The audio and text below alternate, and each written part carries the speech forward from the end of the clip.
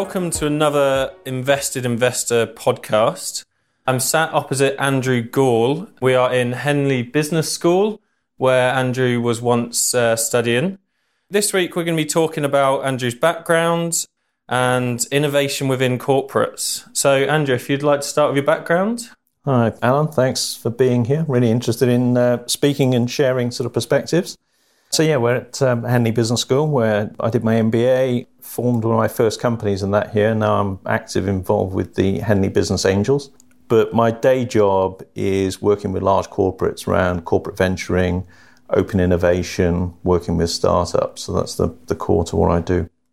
And so can you elaborate on the innovation within corporates? Yeah, so the history of that goes back to when I was doing my MBA in the back end of the 90s, and we had that era of the dotcom boom.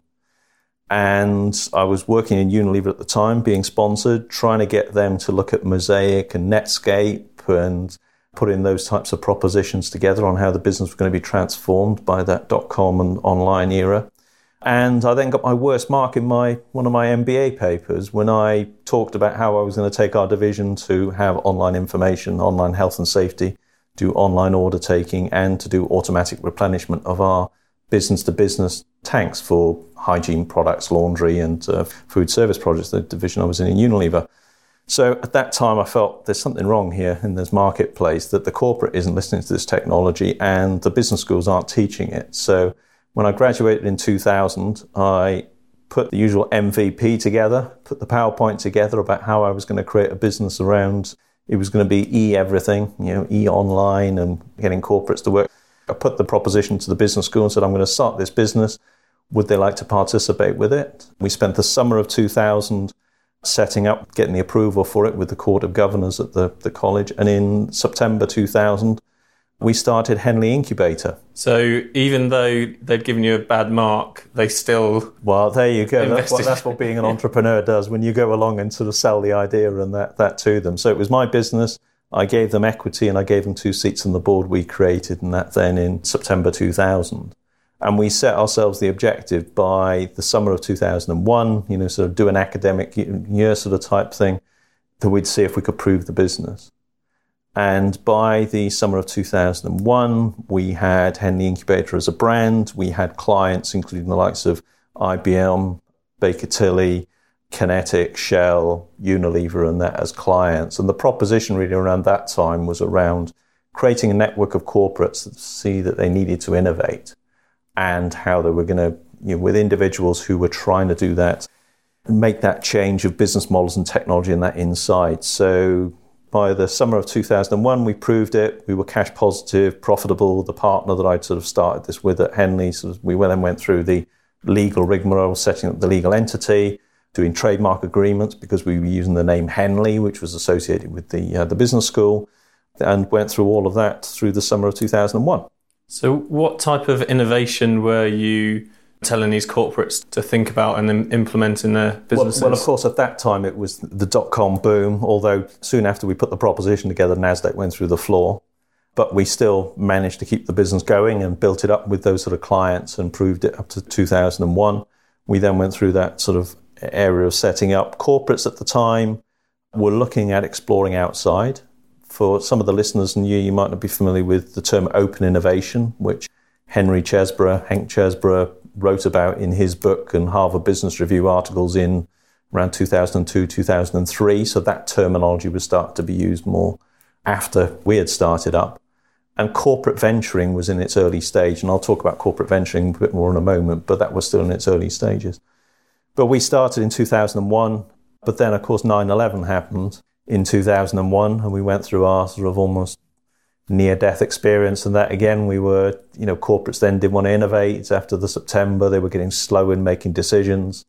And I recall walking across the grounds here in December 2001, coming to a board meeting, and we were saying, look, we might actually just wrap this up because we were, it would getting the corporates to make a decision and move forward was a bit slow. But I made a phone call to one of the corporates and one of the R&D labs where we've been speaking to them about spinning some technologies out and making their people in the labs more entrepreneurial and looking at how this technology will be used in different ways. And finally got Professor Paul Davis turned around and said, yes, we're going to do the project. So from walking from my office to the board meeting, I had a bit of a change and said, yeah, we're going to go for another quarter and we're going to keep going. And we built the business up to 2005, and I brought on board Rick Wills, who was chairman of the London Eye and managing director of British Airways Enterprises, as our chairperson. And in 2005, we sort of spun away from the business school very amicably to then become part of a boutique consultancy called Corven, who were formed just a few months before we formed Henley Incubator. But they were FSA registered to be able to do fundraising for early stage businesses, typically entity values of about 20 million, and fundraising up to about 100 million sort of type areas, which was much more aligned with corporate venturing, which is early stage startups which could have the support of corporates or need angel investment or round A investment, or also ventures which are spinning out of corporate. So like Paul Davis that I talked about was a spin out from Unilever called Incense, which spun out and got Lucius Carey from Oxford Technology to invest, and they gave equity to another partner to build a device using technology out of Unilever's labs. So that's why we brought it into Corven, and I was there then, built it up. It was then called HI Network, because we dropped then the Henley name and then became Corven Network. So that's sort of what I was doing in the early stages as corporate venturing was developing. So you were saying that in 2001, obviously you hit a hurdle with the corporates accepting new ideas and the new behaviour. What other challenges have you faced to kind of get this mentality across to them? So as it's evolved over the years, in 2006 I wrote my first book called Open Innovation in Action, and how to be strategic in finding new sources of value. And through the sort of mid-2000s up until now, really, I've been working with corporates around one of the key pillars within that book, what I term the 5 Ps of innovation and venturing.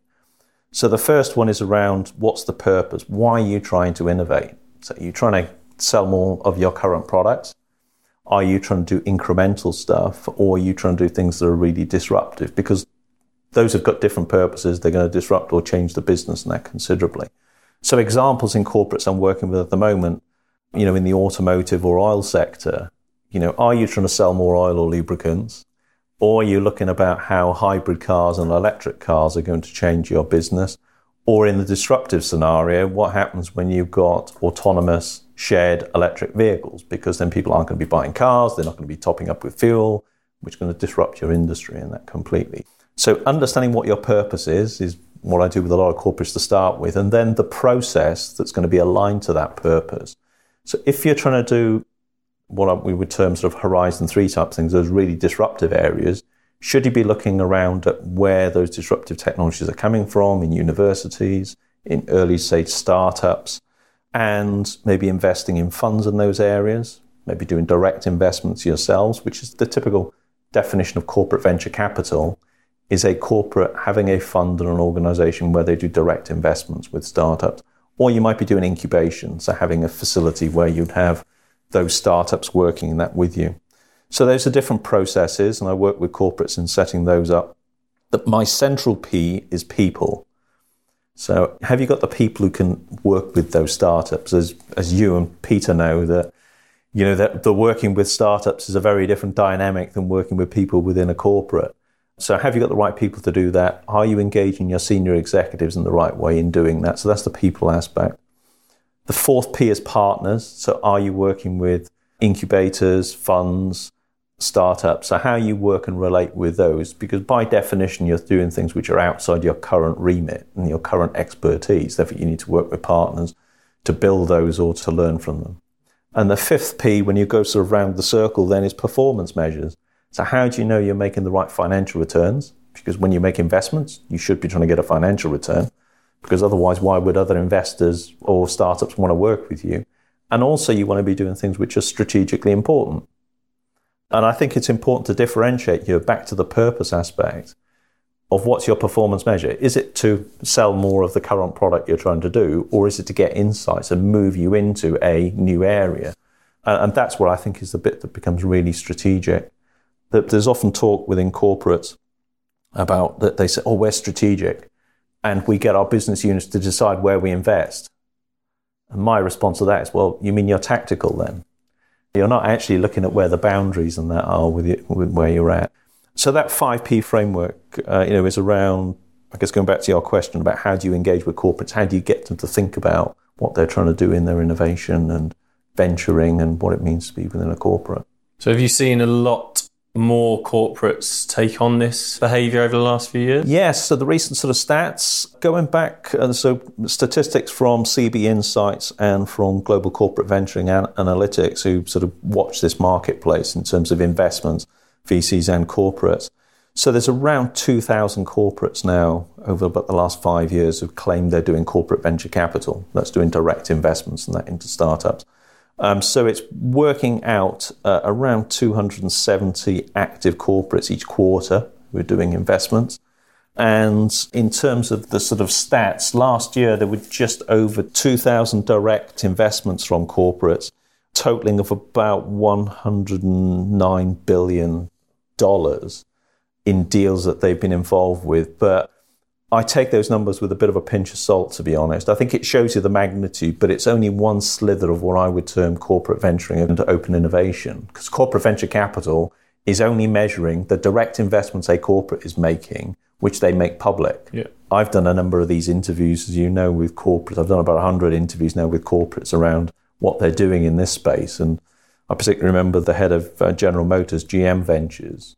In the interview I did with him, so he's responsible for a $9 billion per year budget in doing, car developments, and he's got a venture fund for investing in autonomous vehicles, electric vehicles, and type areas. And he said, "Well, look, Andrew," he said, "I don't want it to be public that we've shown an interest in this particular startup, so we don't make it public until well after the event." So I think these figures that I just quoted, once the business is doing well, yeah, that's right. And until so the figures I've just quoted are just the stuff in the public domain. So that's the tip of the iceberg. There's stuff going on below that.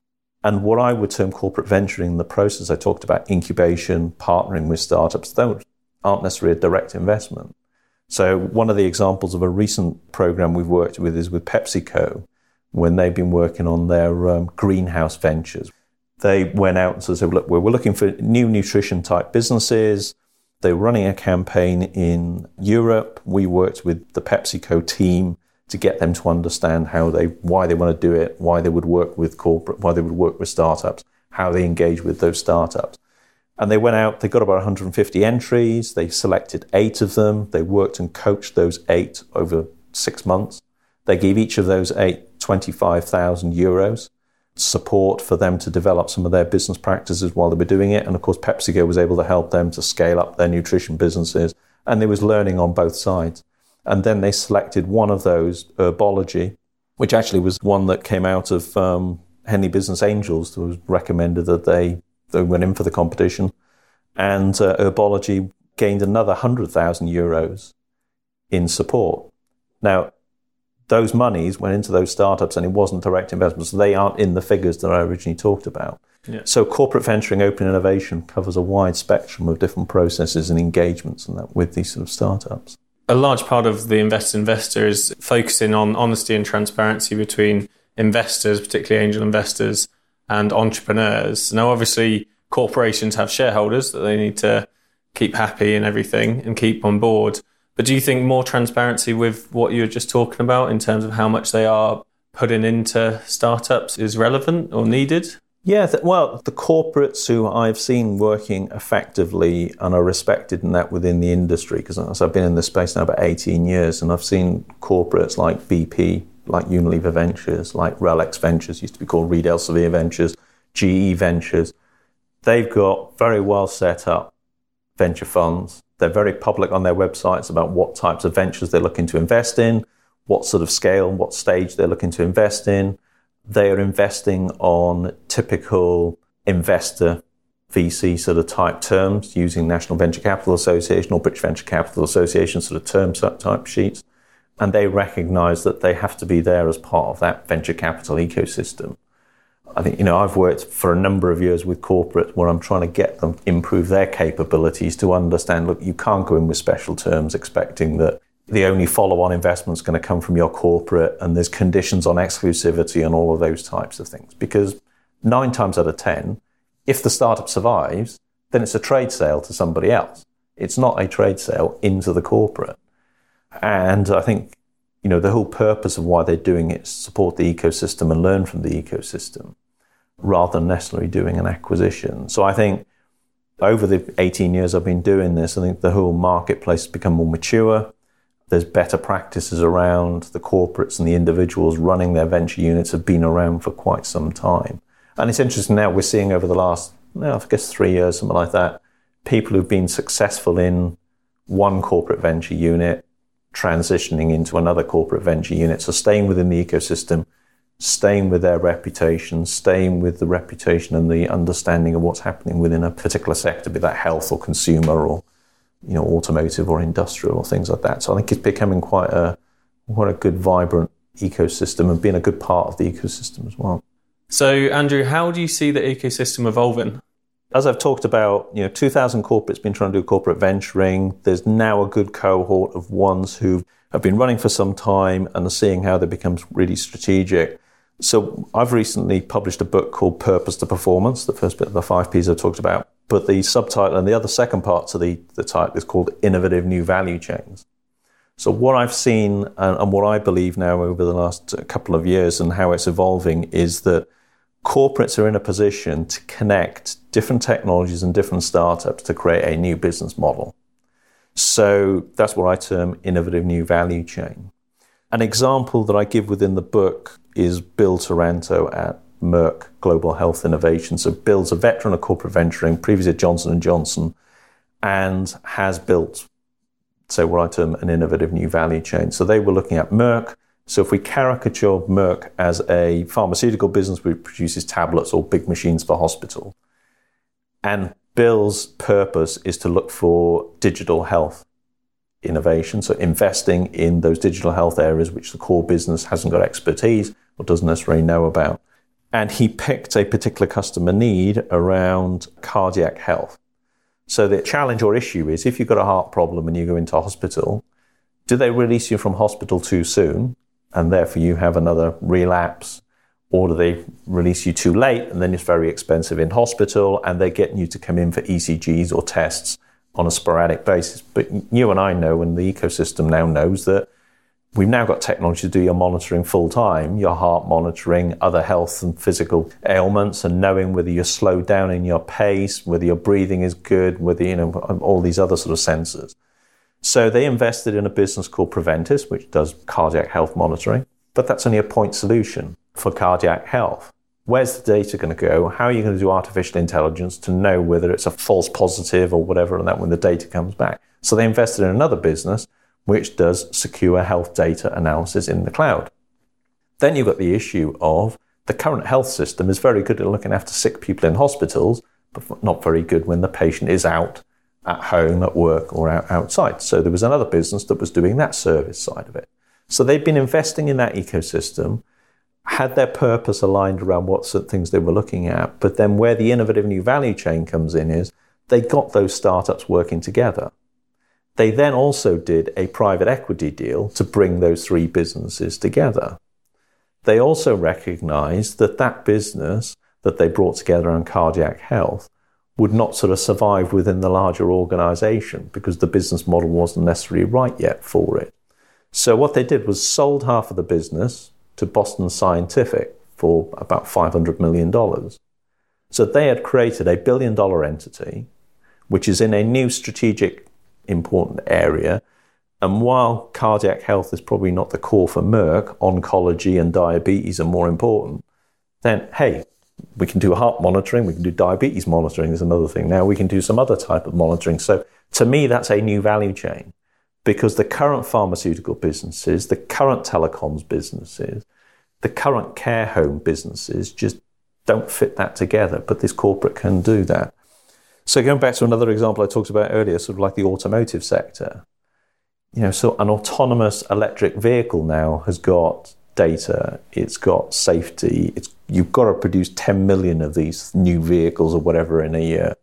So that's going to require different startups, different technologies to come together, and either a large corporate needs to bring those together, one of the corporates that could be disrupted by that industry, or it's going to be the likes of Tencent out of China or Baidu or Google or Alphabet or Tesla are going to address those sort of areas. So where I see the ecosystem going is corporates will be more strategic in driving where they're doing the investments. I think they can orchestrate these things globally. They can bring these things together. And from a startup and an angel perspective, angel investor perspective and other investors, if you're just investing within your local Cambridge area where you're based, or Thames Valley where we're based, or Shanghai where I was 2 weeks ago, or a month ago when I was in Silicon Valley, if you're just a startup with a local VC, I think you're going to miss out on the opportunity of collaborating to become part of a full chain rather than being just one point sort of solution. Because, in my book, I'm a bit provocative maybe, and I say, well, Silicon Valley has done the easy stuff of 140 characters or doing some cloud-based sharing. When you start putting health devices on people, sending a half a ton of metal down the road at 70 miles an hour autonomously, when you're capturing people's social media data and location data to help in their retail or finance payments, you need to be a grown-up corporate to be able to do that. Now, either the current incumbents are going to have to change, or a new corporate is going to be created, which is going to take those opportunities. So innovative new value chains, I think, is where corporates can evolve their corporate venturing and where the ecosystem can help them. So that's really interesting, Andrew. And there's one last thing that I'd like to speak to you about is upstarts for startups. Can you elaborate on? Yeah, so there was sort of a bit of a side thing. As in my day job, I've been talking about most of the time and that here, but I've got 2 daughters who are now 15 and 11. And going back about 4 years ago, I guess it was, when I was working with corporates, my daughters, and that would have been making things for charity, baking stuff, or making lavender bags or plants for charity. And I'd bring those into the workshops and I'd say, all right, does anybody want to buy these? Or we do a draw for the feedback forms. And a number of them came up to me and said, God, I wish my children would do something like this. So that was the bit of the sort of inspiration. We said, okay, well, we'll create a business, a venture to do innovation with startups and with corporates. When you say we, you mean you and your daughters? Yeah, my daughters came and did the first ones. I've now got a colleague, Richard Ingram, who sort of runs the operations for upstarts for startups. But basically what we do is we run programs at a corporate, typically on a Saturday morning. So one of the recent ones we did was at GE Ventures in Menlo Park in Silicon Valley, teaching people in Silicon Valley entrepreneurship. So talk about taking sand to the Arabs or snow to the Eskimos. So we were there with the children and their parents from GE and a number of other corporates and funds. We started at 10 o'clock in the morning. We gave a basic briefing to the children about business and about brands and about entrepreneurs they like. We gave them the option of about 12 different ventures. So they were making lavender bags, they were running a Formula One race, they were making healthy drinks, they were doing advertising, creating advertising billboards on Minecraft, and they were making a YouTube promotional video. So they were running these little ventures. We also had the adults competing against them. So the older children, they don't need the support of the adults. The younger children need the sort of support the adults to help with some of the stuff. But we had the adults competing with them. And then after lunch, they set up their shops. The adults went around and bought the products or bought the services from the children. And at the end of it, the children cashed in their credits that they got from the real money from the adults, and they donated their checks to fires that have been in California, to the animal pet sanctuaries in San Francisco. So they donated that and they graduated. But we find that the adults learn an awful lot about what brands the children like, their creativity, what they're doing online. And these children effectively creating a business in about 4 or 5 hours and getting some real money. And they go on to create new ideas. We've been getting their things that they've been raising money for their charities around making pet toys and sort of stuff like that. So we've done it in California. We did it with 30 Chinese children in Shanghai in Chinese with their parents. We did that, and my 11-year-old daughter was with us when we did that one. So yeah, we have a bit of fun with that. So the model is now that we're going to run these for corporates, and the corporates can effectively run it themselves using our online sign up and using our orange boxes, which has got the different ventures in for the children to learn about business and entrepreneurship. But I think the adults learn more than the children, to be perfectly honest. The adults who take 9 months to produce a PowerPoint to go to their board, and their daughters in 4 hours can turn around and create a venture. That's one of the inspiring corporates that I was working with that was the scenario. I'd been working with that corporate for about 9 months just to create the PowerPoint to go to the board about entrepreneurship. And in about 5 hours, their daughters created a brand, packaged it, sold it, and donated money to charity. Brilliant. And they created some YouTube channels as well. So if people go and look at Upstart's 4 startups, number 4 in the middle, they'll see the YouTube videos that the children have produced. You know, as one of their ventures was to produce a promotional video on that for us. So it's been good fun. It sounds hugely enjoyable and also a great initiative. And hopefully it will be in a city or location near our listeners soon, somewhere around the world. Well, Andrew, it's been absolutely fantastic to hear what you're passionate about. Thanks very much. Thank you. All the best. Thanks for listening to another Invested Investor podcast. You can subscribe to all future podcasts via our website, investedinvestor.com, or via a number of podcast platforms online. Remember, you can order our book online. And be sure to follow us on Twitter, LinkedIn, and Facebook to get the most up-to-date, interesting, and insightful content from the Invested Investor.